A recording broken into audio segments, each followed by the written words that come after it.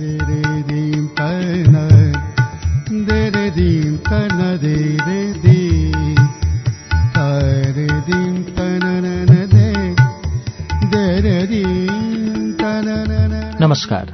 उज्यालो radio नेटवर्कको कार्यक्रम श्रुति सम्वेकबाट प्राविधिक साथी संघर्ष विष्टसँगै म अच्युत घिमिरेको स्वागत छ।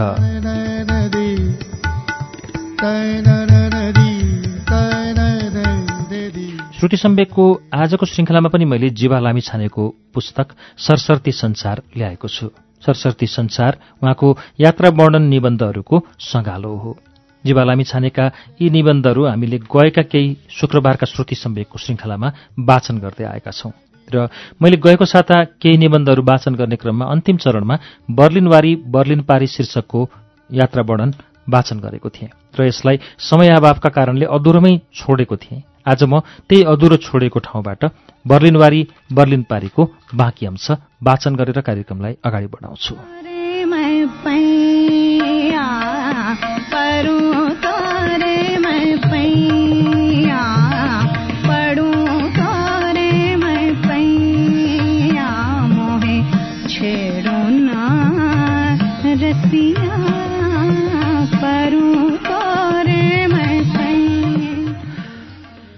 दुई महिनापछि त्यो कम्प्युटर बोकेर म फेरि बर्लिन नै फर्किएँ। पसलेलाई सबै समस्या बताएर जति नै अनुनय विनय गर्दा पनि उसले कम्प्युटर फिर्ता लिन मानेन। अब कहाँ लिएर जाउँ? मैले एउटा जोखिम पुनः उठाउने विचार गरेँ। कम्प्युटर लिएरै जहाजबाट रुस फर्काने। नभन्दै हवाईजहाजबाट सामान लिएर आउँदा मस्को सेरेमेतोभा एयरपोर्टको भन्सारमा पहिले भोगेको जस्तो झन्झट झेल्नु परेन। सामान सहजै पार भयो। यसै गरी मैले बर्लिनको यात्रा दर्जनौं पटक गरेँ होला। त्यो बेला बर्लिन जानु यति सहज मानिन्थ्यो कि साथीहरू बर्लिन जानुलाई रक्सोल जानु भन्ने गर्थे। यसबीच जर्मनीका अन्य केही शहर पनि मैले निकै पटक घुम्ने अवसर पाएँ। सन् 1993 देखि जर्मनीले नेपाली राहदानी वाहकलाई जर्मनी यात्रा गर्दा भिसा लिनुपर्ने नियम बनाएपछि भने जर्मनी जाने आउने क्रम पहिले जस्तो नियमित हुन सकेन। सन् 2012 देखि भने जर्मनीको फ्र्याङ्कफर्ट शहरमा व्यवसाय गरेर बसेका युवा उद्यमी तथा गैरावासीय नेपाली संघका उपाध्यक्ष कुमार पन्तसँगको साझेदारीमा व्यवसाय विस्तार गर्दै मैले लगानी सुरु गरेपछि जर्मनी मेरो अर्को कर्मभूमि हुन गएको छ।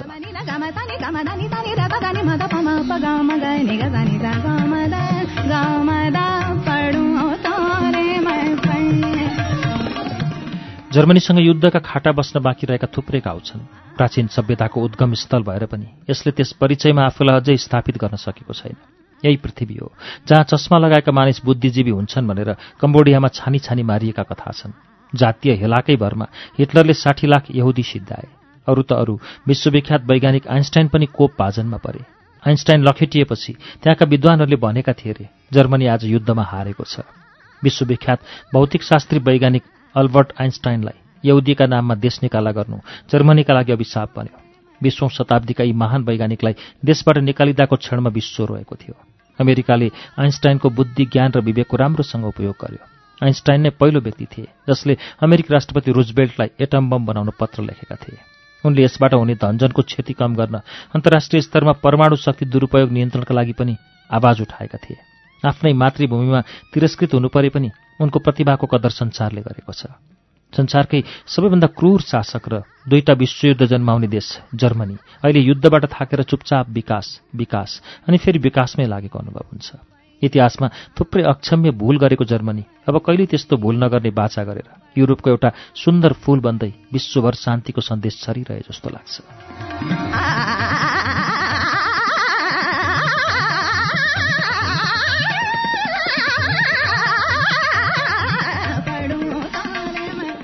विचारलाई पर्खालले छेक्न सकिन्न भन्ने विश्वासमा अहिले जर्मनहरू एकजुट छन्।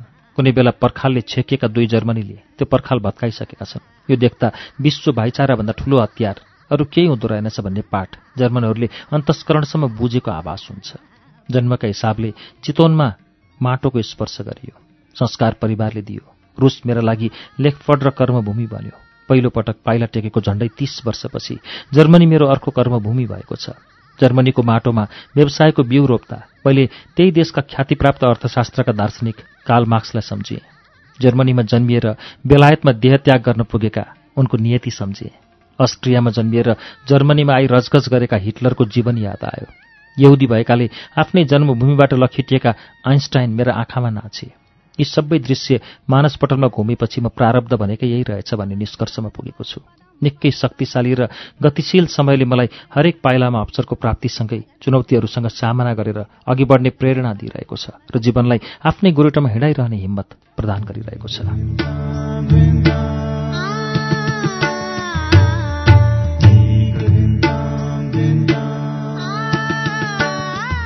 कार्यक्रम श्रुति सम्वेकमा अहिले तपाईँले सुन्नुभएको यात्रा वर्णनको शीर्षक बर्लिनवारी बर्लिन पारी। मैले गएको साताको श्रुति सम्वेकमा जीवा लामिछानेको यो यात्रा वर्णन अधुरै वाचन समयका अभावले छोडेको थिएँ र यसलाई पूरा गरेँ। अब श्रुति सम्वेकमा आज यसै पुस्तकभित्र रहेको अर्को यात्रा वर्णन सुनाउँदैछु। शीर्षक छ ऐतिहासिक शहर सेन्ट पिटर्सबर्ग।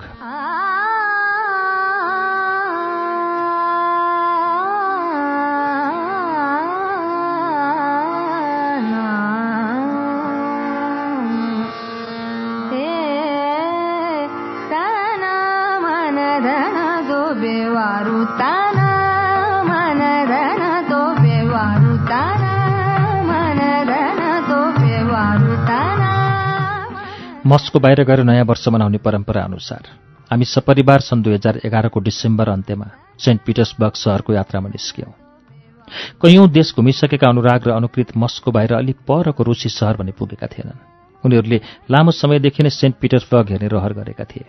बिन्दिता र म भने त्यसअघि पनि निकै पटक त्यहाँ पुगेका थियौं। विशेष तयारी बिना समुद्र पारको यात्रा गर्न नसक्ने अर्को कारण भनेको भारतको दिल्लीमा अध्ययनरत अनुराग हिउँदे छुट्टीमा घर आउँदा भिसा प्रक्रियाका लागि पर्याप्त समयको अभाव हुनु पनि थियो। प्रत्येक दिन केही उडान सेवा उपलब्ध भए पनि पिटर्सबर्ग यात्रा गर्ने उत्तम उपाय रेलमार्ग नै हो। मैले विगतमा यस्ता केही यात्रा गरेको छु। तीमध्ये सन् 1998 मा प्रतिनिधि सभाका तत्कालीन सभामुख रामचन्द्र पौडेल र अरू केही सांसदसँग गरेको यस शहरको भ्रमण स्मरणयोग्य छ। त्यो भ्रमण दलका अन्य सदस्यमा सांसदहरू ओमकार श्रेष्ठ, महेन्द्र जेसी, इन्दु शर्मा, गुरुप्रसाद बराल, ईश्वरी प्रसाद उपाध्याय लगायत हुनुहुन्थ्यो। कृष्ण प्रकाश दाईले सहभागी भएर हाम्रो यात्रामा साथ दिनुभएको थियो।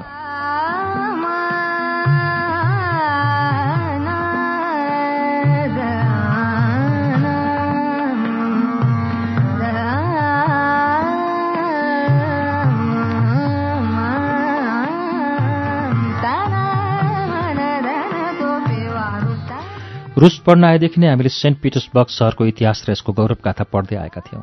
सेन्ट पिटर्सबर्गको इतिहास साँच्चै गौरवशाली छ। यो शहर सन् 1703 मा रुसी जार पिटर द ग्रेटले स्थापना गरेका हुन्। पिटर्सबर्गलाई हिजो आज रुसकै सर्वाधिक पश्चिमीकृत शहरका रूपमा चिन्ने गरिन्छ। स्विडिश साम्राज्य विरुद्धको लडाईँमा जार पिटर महानले पिटर र पाउल किल्ला निर्माण गरे। यस किल्लाको निर्माणसँगै सेन्ट पिटर्सबर्ग शहरको पनि शिलान्यास भयो। पिटर महानले रुसभरका भूदास र स्विडिशसँगको युद्धका बन्दीलाई वर्षौंसम्म खटाएर यसको निर्माण गरेका हुन्। आफ्नो जीवनकालमै उनले सेन्ट पिटर्सबर्गलाई रुसको राजधानी घोषणा गरेका थिए। रुसको गौरवगाथामा महत्त्वपूर्ण योगदान पुर्याएकाले जारशाही पिटर प्रथमलाई आजपर्यन्त रुसी जनता पिटर महान र महारानी क्याथरिनलाई क्याथरिन महान भनेर सम्बोधन गर्छन्। सन् 1725 मा पिटर द ग्रेटको मृत्यु भएपछि उनका छोरा पिटर द्वितीयले सन् 1728 मा राजधानी मस्कोमा स्थानान्तरण गरे। सन् 1730 मा पिटर द्वितीयको पनि निधन भयो। त्यसपछि आन्ना इयोनोभना रुसकी साम्राज्ञी बने। आधुनिक रुसको इतिहासमा सन् 1825, 1905 र 1917 मा भएका महत्त्वपूर्ण 3 क्रान्ति यसै शहरबाट प्रारम्भ भएका थिए। साम्राज्ञी आन्नाले सेन्ट पिटर्सबर्गलाई पुनः रुसको प्रशासकीय राजधानी बनाइन्। तत्कालीन समयका सर्वोच्च शासकका निर्दयी क्रियाकलाप, 1825 को डिसेम्बर क्रान्ति र 1905 को रक्ताम्बे दिनका पर्याप्त छापहरू यस शहरमा अझै पनि देख्न सकिन्छ।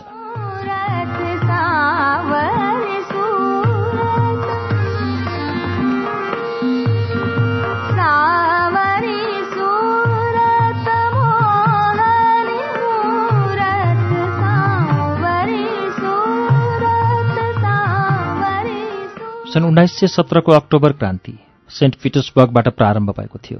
त्यसैले रुसीहरू यसलाई 3 क्रान्तिको शहर, सिटी अफ 3 रिभोल्युसन्स भन्छन्। यसको नाम सेन्ट पिटर्सबर्गबाट सन् 1914 मा पेत्रोग्राद र पछि 1924 मा लेनिनको मृत्यु पश्चात लेनिनग्राद राखियो। दोस्रो विश्वयुद्धमा लेनिनग्रादलाई कब्जा गर्न नाजी जर्मन सेनाले 872 दिन नाकाबन्दी लगाएको थियो, जसका कारण लाखौं मानिसको मृत्यु भयो। शहर पूर्णतः कुरूप बनेको थियो, तर पनि यस शहरले अदम्य साहस देखाएर आत्मसमर्पण गरेन। दोस्रो विश्वयुद्धमा रुसको विजय भएपछि यहाँका मानिसको वीरताको कदर गर्दै स्टालिनले राष्ट्रवादी युद्धको नायक सहर भनेर सम्मान गरेका थिए। अहिले सेन्ट पिटर्सबर्गमा 50 लाख हाराहारी मानिसको बसोबास छ। मध्य सहर भएर नेवा नदी बगिरहेको छ। रुसभरि नै राम्रा रेलमार्ग सेवा प्रदायक सञ्जालहरू उपलब्ध छन्। रुसको ट्रान्स साइबेरियन रेलमार्ग संसारको सबैभन्दा लामो रेलमार्ग हो। यसको पूर्व पश्चिम स्टेशन छिचोल्न लगभग 1 हप्ता लाग्छ।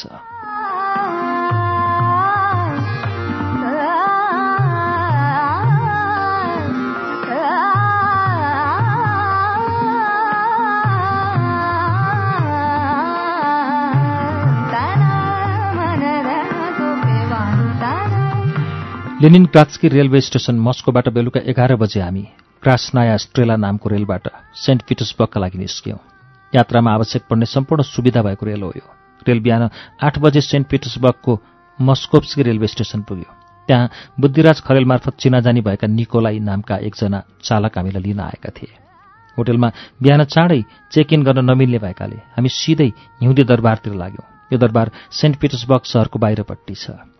जाडोयाममा दरबारमा पानीका फोरा बन्द गरिने भएकाले मानिसहरू गर्मीयाममा भ्रमण गर्न रुचाउँछन्। यहाँका फोरा विश्वमै प्रसिद्ध छन्। यो दरबार पिटर द ग्रेटले 300 वर्ष पहिले बनाएका थिए। पानीका फोरा कसरी बनाइयो होला भन्नेमा म एकदमै जिज्ञासु थिएँ, किनभने त्यसबेला जमिनको पानी फोरामा माथि उचाल्ने कुनै शक्ति नै थिएन। दरबार क्षेत्रका हरेक पक्ष हेर्न धेरै समय लाग्न सक्छ, तर ती सबैको धित दरबार सङ्ग्रहालयको सानो यात्राले नै मारिदिन्छ।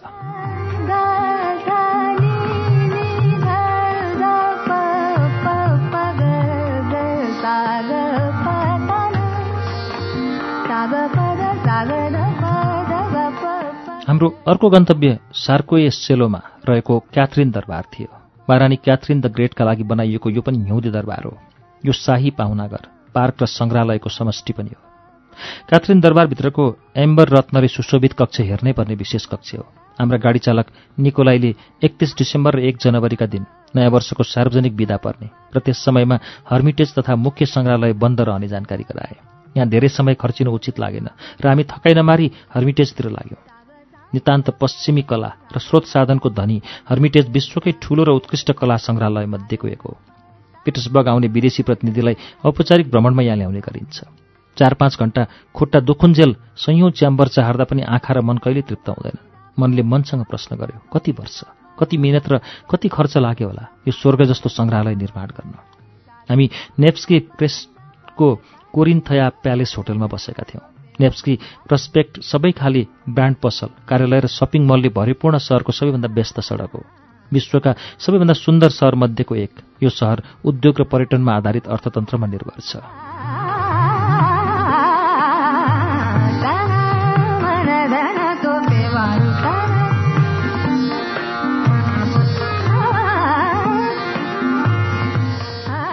यहाँ 2000वटा पुस्तकालय, 200 भन्दा बढी म्युजियम, 80 भन्दा बढी थिएटर, 100वटा कन्सर्ट हल, 45वटा ग्यालरी र प्रदर्शनी हल, 62वटा सिनेमा हल तथा 80वटा सांस्कृतिक सङ्घ रहेका छन्।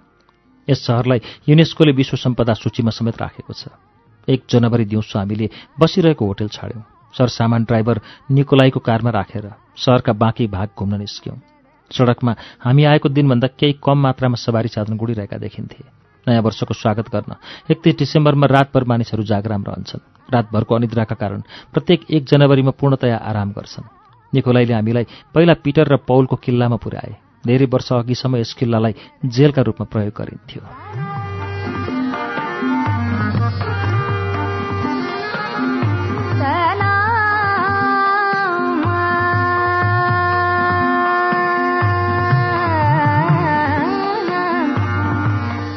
रुसका शासक र तिनका परिवारका सदस्यहरूलाई किल्लाभित्र समाधिस्थ गरिएको रहेछ।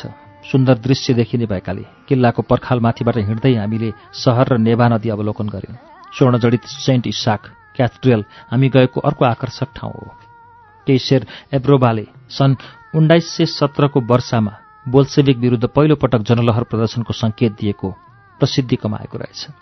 सम्झनाका लागि केही तस्बिर लिएर हामी त्यहाँबाट पनि बिदा भयौँ। सेन्ट पिटर्सबर्गमा जानै पर्ने अर्को गन्तव्य लखपत रगतमा church on the split blood थियो। जार अलेक्जेन्डर द्वितीय मारेको ठाउँमा चर्च बनेकाले यसको नाम लखपत रगतमा चर्च राखिएको रहेछ। त्यसपछि हामी क्याथेड्रल अफ अलेक्जेन्डर नेप्स्की पुग्यौँ। साँझको धार्मिक प्रार्थना हुँदै थियो। हामी पनि त्यस प्रार्थना सभामा केही बेर सहभागी भयौँ। सोभियत शासनताका धेरैजसो मानिसहरू नास्तिक भए पनि अहिले निकै द्रुत गतिमा आस्तिक बन्दै गएका छन्। क्याथोलिक र प्रोटेस्टेन्ट धर्म मान्नुभन्दा यिनीहरू परम्परागत रुसी अर्थोडक्स र क्रिश्चियन धर्मको अभ्यास गर्दैछन्।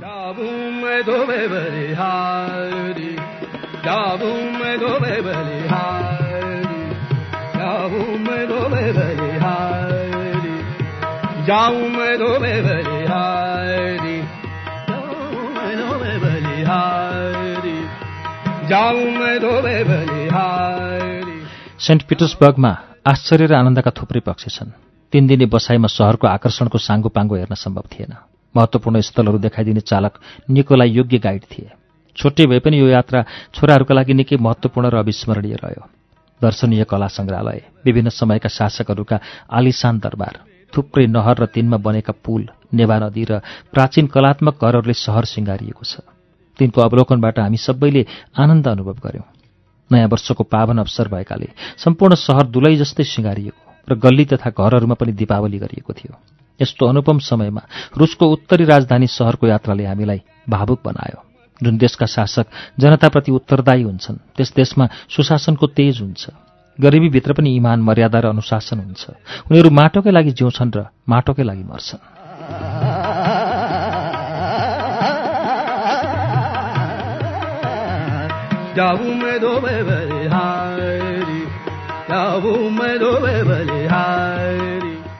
पुरानो इतिहासको सम्मान र पहिचान गर्ने सेन्ट पिटर्सबर्गका मानिसहरूको प्रवृत्तिले मलाई अत्यन्त प्रभावित गरेको छ।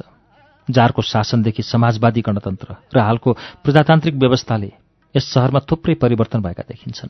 यी सबै परिवर्तनका बीचमा प्रशंसनीय पक्ष के छ भने हरेक समयमा त्यहाँको इतिहास सुरक्षित र संरक्षित छ। मानिसहरू Peter the Great, Catherine the Great लगायत निरङ्कुशताका बावजुद सुन्दर सहर बनाउन महत्त्वपूर्ण योगदान पुर्याउने सबै शासकलाई घृणा होइन, उच्च सम्मान र श्रद्धाका आँखाले हेर्ने गर्छन्।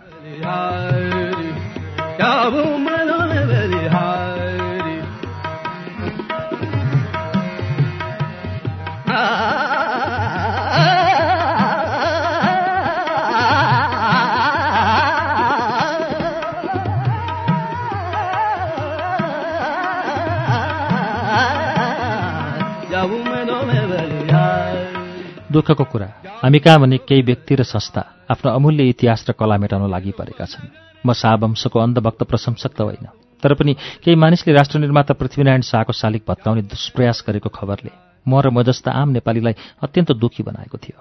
आफ्नो सीमित स्वार्थ सिद्ध गर्नका लागि नेपालीको ऐतिहासिक परिचय र अस्तित्व निमिट्यान्न पार्न उद्यत हुनेहरूले राष्ट्रकवि माधव घिमिरेको नेपाली हामी रहौँला कहाँ, नेपालै नरहे भन्ने कवितात्मक पंक्तिको सन्देश मात्र ग्रहण गरिदिए पनि नेपाल र नेपालीको आंशिक अस्तित्व जोगिने थियो कि?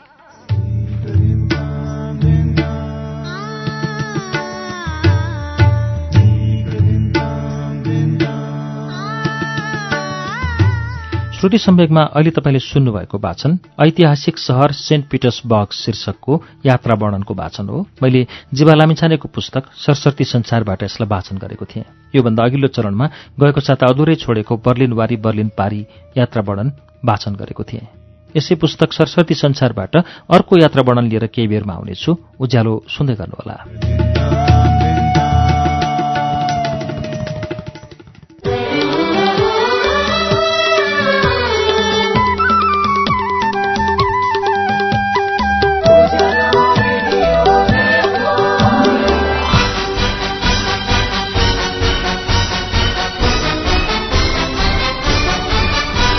सीधा कुरा, प्रश्न विचार, उज्यालो रेडियो नेटवर्क।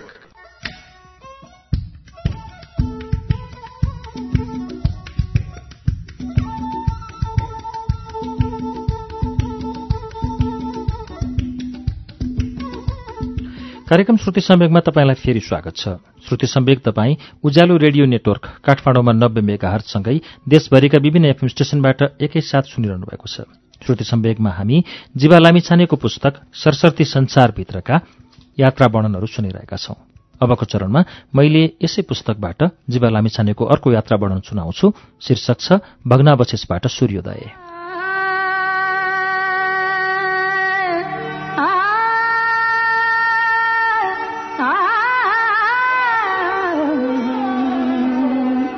रंगी सारी गुलाबी चुनरी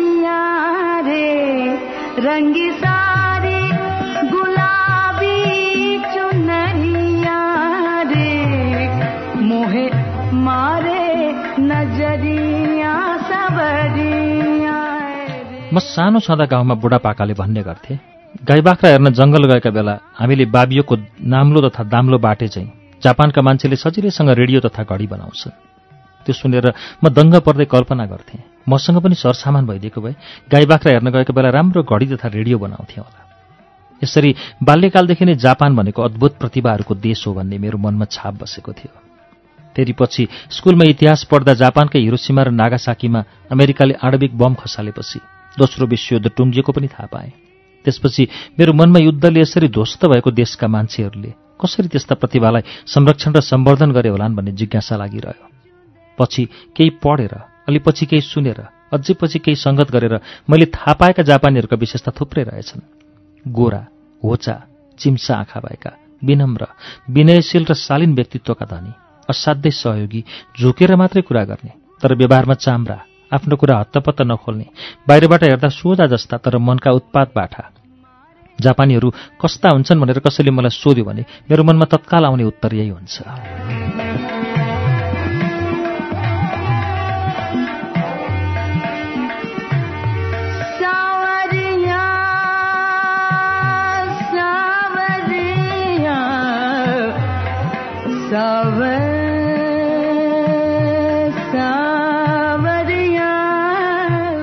स्कुल पढ्दादेखि नै जापान भनेपछि संसारमै सबैभन्दा राम्रो र बलियो घडी, रेडियो र कार बनाउने देश हो भनेर बुझियो। नेपाल कृषिप्रधान देश भनेर बुझिए जस्तै जापान औद्योगिक देश भनेर बुझिन्थ्यो। अहिलेसम्म पनि जापानले आफ्नो पुरानो शानलाई जोगाइराखेको छ। सन् 1991 मा रुसमा आएको ऐतिहासिक परिवर्तनले निजी क्षेत्रलाई व्यापार व्यवसायमा संलग्न हुने अवसर दिएपछि हामी पनि त्यसको सदुपयोग गर्दै सोनी, प्यानासोनिक, निकोन, तोसिबा, जेबिसी, क्यानन जस्ता विश्वप्रसिद्ध इलेक्ट्रोनिक्स सामानहरूको आधिकारिक वितरक भयौँ।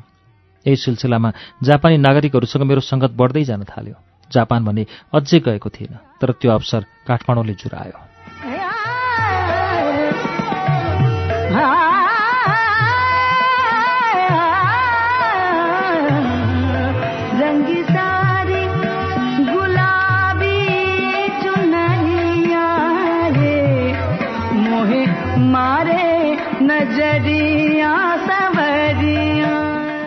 कान्तिपुर टेलिभिजन स्थापनाको तयारी हुँदै थियो। टेलिभिजन स्टेशनका लागि चाहिने माइक्रोवेभ लगायत केही महत्त्वपूर्ण इलेक्ट्रोनिक्स सामानहरू विदेशबाट ल्याउनु पर्ने भयो। हिटाची कम्पनीसँग मेरो पहिलेदेखिको सम्बन्ध भएका कारण कान्तिपुर टेलिभिजनको प्रबन्ध निर्देशकको हैसियतले सामान खरिद सम्बन्धी कामका लागि म सन् 2002 नोभेम्बरमा जापान जाने भए। म पहिलोपटक जापान जाँदै थिएँ। काठमाडौँ एयरपोर्टमा अध्यागमन विभागका एक कर्मचारीले अलि हेपा पारामा मलाई सोझै सोधे, कति पैसा खुवाएर जान लाग्नुभयो जापान? मैले सम्हालिएर भने, म आफ्नै कामले केही समयका लागि जान लागेको हुँ। उनले पत्याउने कुरै थिएन। उनले सोचेका रहेनछन् म टुरिस्ट भिसामा जापान गई उतै लुकेर बस्छु। हुन त यो धेरै नेपालीको नियति र बाध्यता पनि थियो। सायद उनका लागि यो प्रश्न सामान्य थियो, किनभने विदेश जाने अधिकांशलाई सोधिने साझा प्रश्न भनेको यही हो। विदेश जाने धेरै नेपाली आफ्नै देशको अध्यागमन विभागका कर्मचारीहरूका यस किसिमका अपमानजनक प्रश्नहरूको प्रहारबाट सबैभन्दा पहिला घाइते हुनुपर्छ। त्यसपछि हरेक देशका अध्यागमनका यस्तै प्रश्नहरूबाट उनीहरू अझै कठोरतापूर्वक प्रताडित हुँदै जानुपर्छ।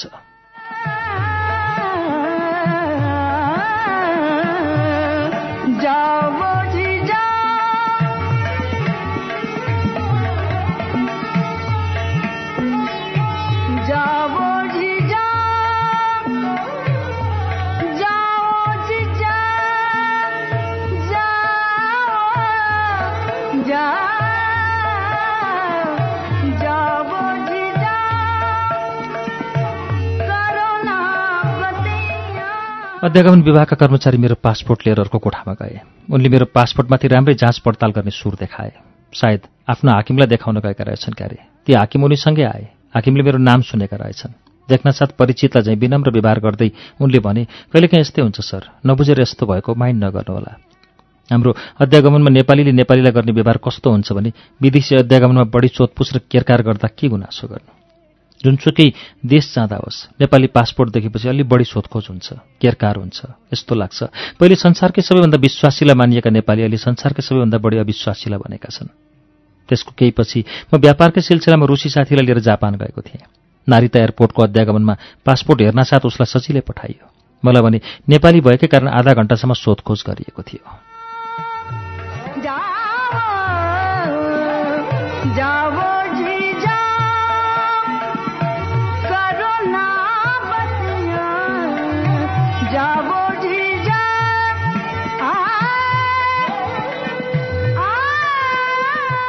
हिटाची कम्पनीका काटो सानसँग सिङ्गापुरको एउटा अन्तर्राष्ट्रिय व्यापारिक मेलामा मेरो भेट भएको थियो।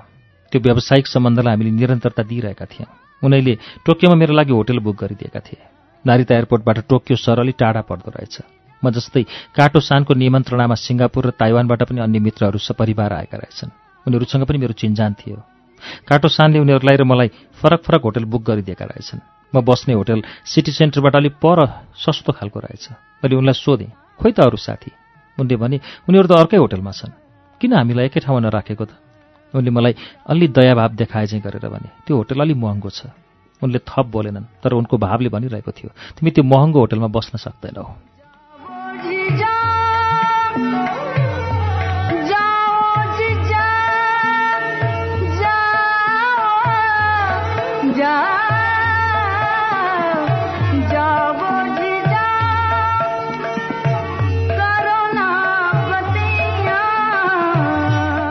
त्यहाँ यस्तो लागिरहेको थियो मानौ उनले एक नेपालीलाई सस्तो होटलमा राखेर पैसा जोगाइदिएका छन् र म माथि ठूलो करुणा गरेका छन्। म त उनीसँग एक व्यावसायिक सौदा गर्न गएको थिएँ। एउटा व्यापारीले अर्को व्यापारीसँग आफूलाई आर्थिक रूपमा कमजोर देखाउनु हुँदैन भन्ने कुरा मलाई थाहा थियो। त्यसैले भने कि म त्यो होटलमा बस्न सक्दिनँ र? एकछिन त उनी असमञ्जसमा परे, केही बोल्नै सकेन। त्यसपछि अलि गरुङ्गो मन बनाएर भने, सरी। एक रात त्यही होटलमा बसेर भोलिपल्ट म पनि सिङ्गापुर र ताइवानका व्यापारी साथीहरू बसेको डाउनटाउन सिन्जुकुको केइयो प्लाजा होटलमै सरे। भ्रमणमा निस्कँदा मलाई सामान्य होटलमा बस्न कुनै समस्या हुँदैन, त्यो सफा सुग्घर छ भने। तर त्यहाँ भने परिस्थिति अलि फरक थियो। मैले उनलाई त्यसो भन्नुका दुईटा कारण थिए। पहिलो, नेपालीहरू राम्रो होटलमा बस्न सक्दैनन् भन्ने उनको सोचाइमा परिवर्तन ल्याउनु जरुरी थियो। दोस्रो, म उनका अगाडि सफल व्यवसायीका रूपमा उभिन चाहन्थेँ।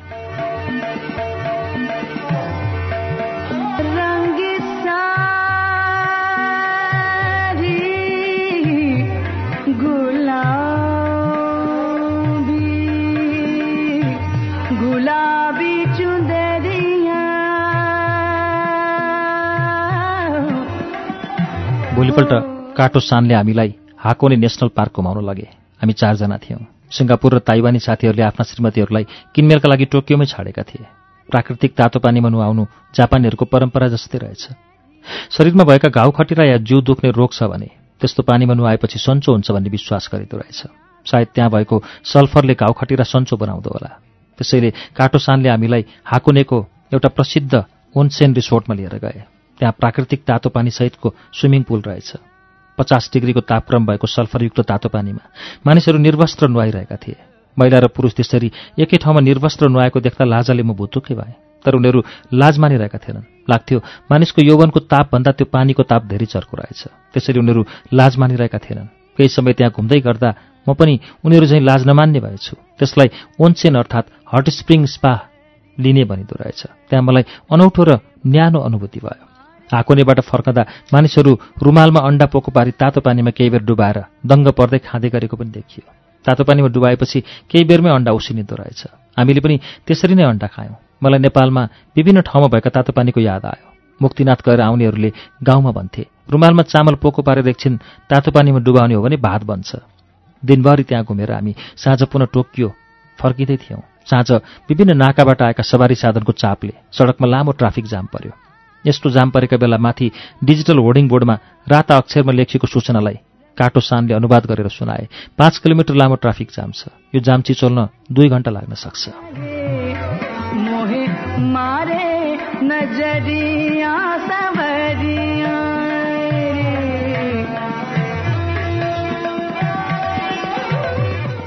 काटो सानले भने, यो ट्राफिक जाम काटेर हामी होटल पुग्दा रातको 11 बज्ला। यो जाम छिचोल्न लाग्ने 2 घण्टालाई हामी यतै सदुपयोग गरौँ। यतै कतै रेस्टुरेन्टमा खाना खाउँ।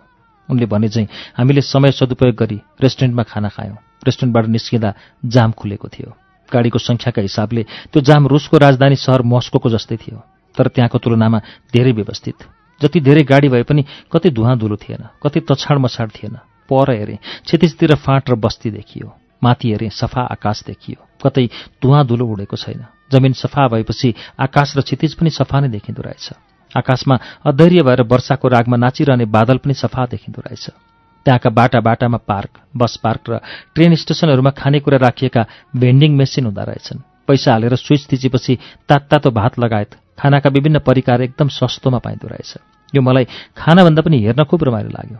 भोक भएको भए खाना पनि खुब मिठो हुँदो हो। हुन त जापानमा पो घट्दो जनसङ्ख्याको समस्या छ। त्यसैले यस्ता स्वचालित मेसिन चाहिएका होलान्। हाम्रामा भए यिनले कति मानिसको रोजगारी खोज्थे।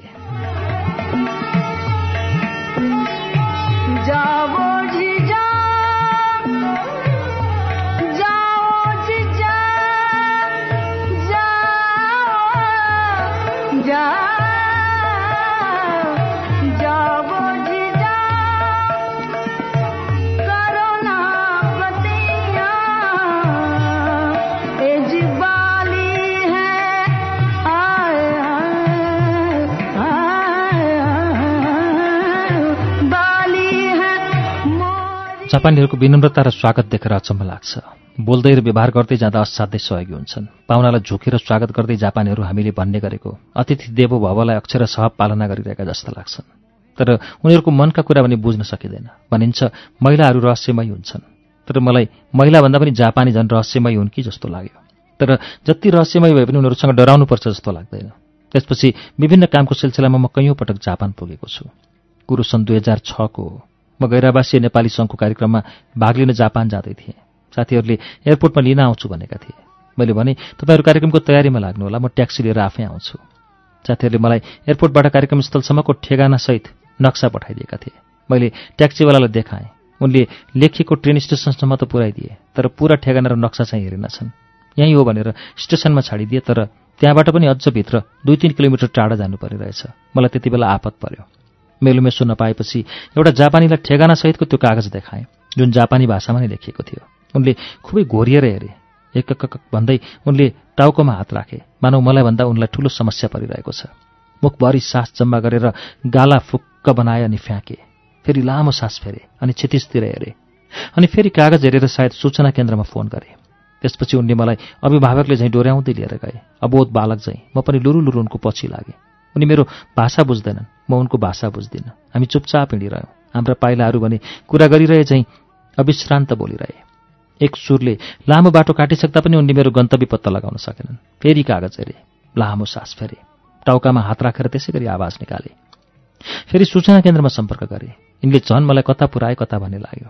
बरु थाहा नभएको मान्छेले मलाई थाहा छैन भनेर तर्किदिएको भए भइहाल्थ्यो भन्ने सोचेँ। म अरू कुनै बटुवालाई पनि सोध्न सक्थेँ जस्तो लाग्यो। झन्डै 40 मिनटको प्रयत्नपछि मलाई उनले सम्बन्धित ठाउँमा पुर्याएरै छाडे। जब ठाउँ पेला पर्यो, मभन्दा उनी पो धेरै खुसी देखिए। मैले उनीप्रति आभार प्रकट गरेँ। निधारको पसिना पुछेर उनी हाँसे। हाँस्दा पनि उनका साना आँखा झन् साना भएर गुडिया जस्ता देखिए। मलाई उनको माया लाग्यो।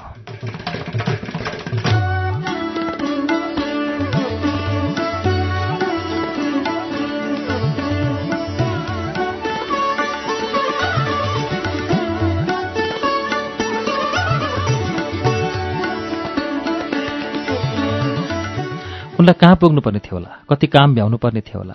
तर मैले सोधिसकेपछि एउटा परदेशी अतिथिलाई उनले गरेको सहयोग र सद्भाव देखेर उनीप्रति म श्रद्धाले नतमस्तक भएँ। सायद उनले मैले धन्यवाद भनेको पनि बुझे या बुझेनन्, तर मेरो गन्तव्य आएपछि मेरो अनुहारमा भन्दा उनको अनुहारमा बढ्ता सन्तुष्टि थियो जस्तो लाग्यो मलाई। उनी टोकियोभन्दा बाहिरको सहरबाट आएका रहेछन्। अङ्ग्रेजी पनि नजान्ने र टोकियोलाई पनि खासै नचिनेका ती मान्छेले मलाई यत्तिकै छाडेनन्। अनन्य आत्मीय मित्रले चाहिँ सहयोग गरे।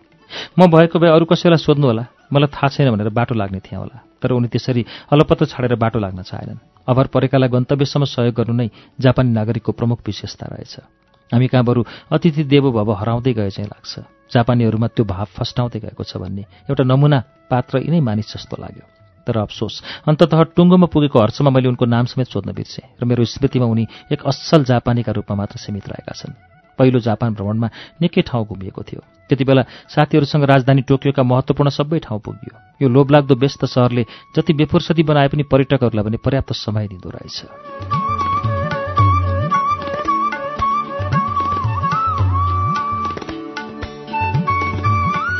घुम्ने क्रममा म टोकियो टावर पुगेँ। टोकियो टावरको अवलोकन डेकबाट रेनबो ब्रिज, सिन्जुकु र इकेबुकुरोका गगनचुम्बी घरहरू, Bay of Tokyo, Imperial Palace, Hibiya पार्कका हरिया रुखहरू र टोकियो डिस्नेल्यान्डको पानोरामा हेर्न सकिन्छ। सन् 1958 मा निर्माण भएको यो टावर 335 मिटर अग्लो छ। यो संसारको सबैभन्दा अग्लो सेल्फ सपोर्टिङ स्टिल टावर हो। यसको तौल मात्रै 4000 मेट्रिक टन रहेछ। यस टावरमा 15वटा एन्टेना झुण्डाइएका छन्, जसले टोकियोका सबै टिभी र रेडियो स्टेशनका लागि सिग्नल दिने काम गर्छन्। पहिलो तलामा सयौं प्रजातिका हजारौं माछा राखिएको एक्वेरियम छ। दोस्रो तलामा सपिङ आर्केड, तेस्रोमा वाक्स म्युजियम र 3 आयामिक मिस्टेरियस वाकिङ जोन। चौथो तलामा 3D तस्बिरको आर्ट ग्यालरी र तथ्याङ्कशाला छन्। मुख्य अवलोकन डेक 150 मिटर उचाइमा छ भने 250 मिटर अग्लो स्पेशल अब्जर्भेसन डेकबाट भने मौसम सफा रहँदा फुजी हिमाल समेत देख्न सकिन्छ। त्यहाँका गाइडहरूले नेपाली पर्यटकलाई फुजी हिमालको बयान गरेको सुन्दा इन्द्रका अगाडि स्वर्गको बयान गरे जस्तो लाग्दो रहेछ। तर मनमा चस्स के लाग्छ भने हामीले हाम्रा हिमालहरूलाई व्यवस्था गरिरहेका छौँ, हामीले हाम्रा उचाइहरूलाई झुकाइरहेका छौँ। हो, अग्लोले अग्लो छु भन्नु पर्दैन, टाढैबाट देखिन्छ। तर यो विज्ञापन र पुँजीवादी जमानामा अग्लाइको फेदीसम्म जान र त्यसको सौन्दर्यलाई चारैतिरबाट हेर्न मिल्ने सुविधाहरू तयार गर्न जरुरी छ। प्राकृतिक सौन्दर्यलाई मानवीय संरक्षण र सम्वर्धन गर्न जरुरी छ। हामीले त्यसो गर्न सकेका छैनौँ। विश्वका जुन कुनाका प्रसिद्ध प्राकृतिक स्थान पुग्दा पनि यही भावले नेपाली मनलाई पिरोल्ने गर्छ।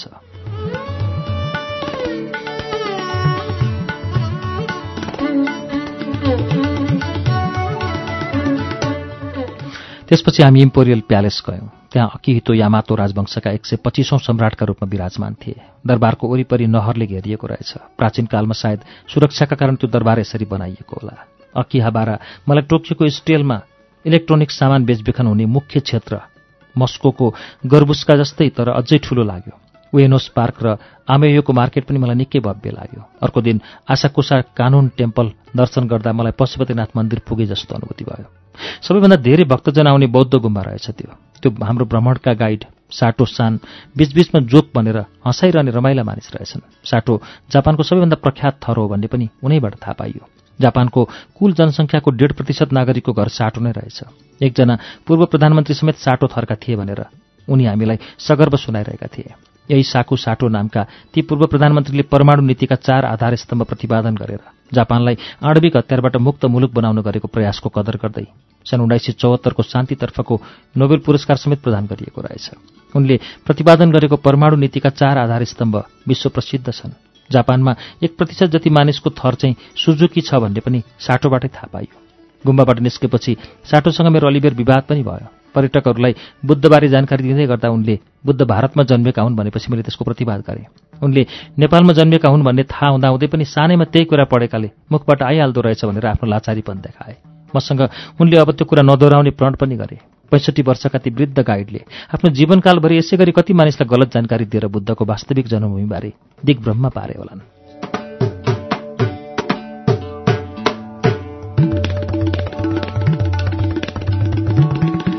पहिले जापान जाँदा मुस्किलले नेपाली रेस्टुरेन्टहरू पाइन्थे। सन् 2002 मा जापान जाँदा ओकेबकुरो स्टेशनमा एउटा नेपाली रेस्टुरेन्ट छ भन्ने सुनेकाले घण्टौं लगाएर खोज्दै म त्यस रेस्टुरेन्टमा पुगेको थिएँ। तर अहिले 5000 भन्दा बढी नेपालीले आफ्नै रेस्टुरेन्ट व्यवसाय सञ्चालन गरेका रहेछन्। रेस्टुरेन्ट व्यवसायमा भारतीय, बंगाली र पाकिस्तानी भन्दा पनि नेपाली अगाडि रहेको पाइयो।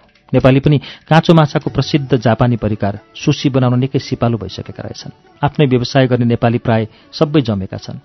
गैरावासीय नेपाली संघका उपाध्यक्ष भवन भट्टले एक्लै 130 जति रेस्टुरेन्टको सञ्जाल विस्तार गरेका रहेछन्।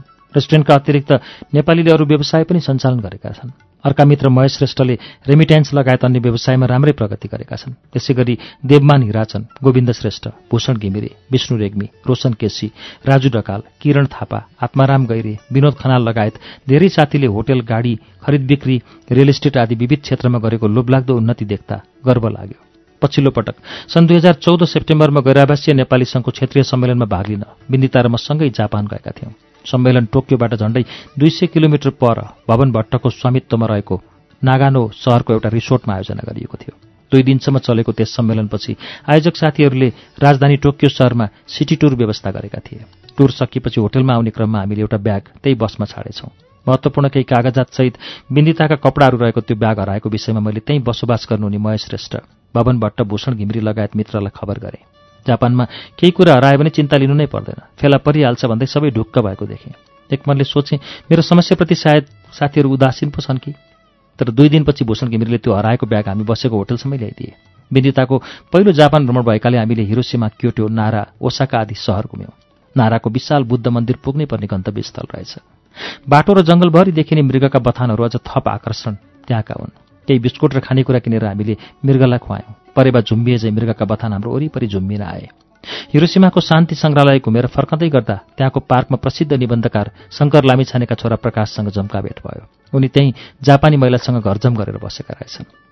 विश्वयुद्धमा पराजित भएपछि अहिंसा परमो धर्म भन्ने बुद्धको अहिंसावादी सिद्धान्तको सच्चा अनुयायी भएर जापानले अहिले विकासको अकल्पनीय उचाइलाई छोएको छ। मैले बाल्यकालमा कल्पना गरेको जापान वास्तवमै धेरै प्रतिभाशाली मानिसको देश रहेछ।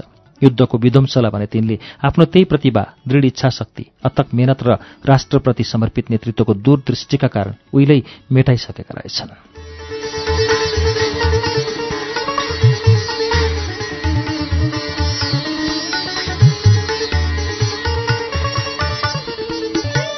भग्नावशेषबाट सूर्योदय शीर्षकको जीवा लामिछानेको यो यात्रा वर्णन मैले सरसर्ती संसार पुस्तकबाट वाचन गरेर सुनाएँ। अर्को शुक्रबार यसै पुस्तकबाट अरू वाचन गर्ने नै छु। तबसम्मको लागि प्राविधिक साथी सङ्घर्ष विष्ट र म अच्युत घिमिरे श्रुति सम्वेकबाट बिदा हुन्छौं। नमस्कार, शुभरात्रि।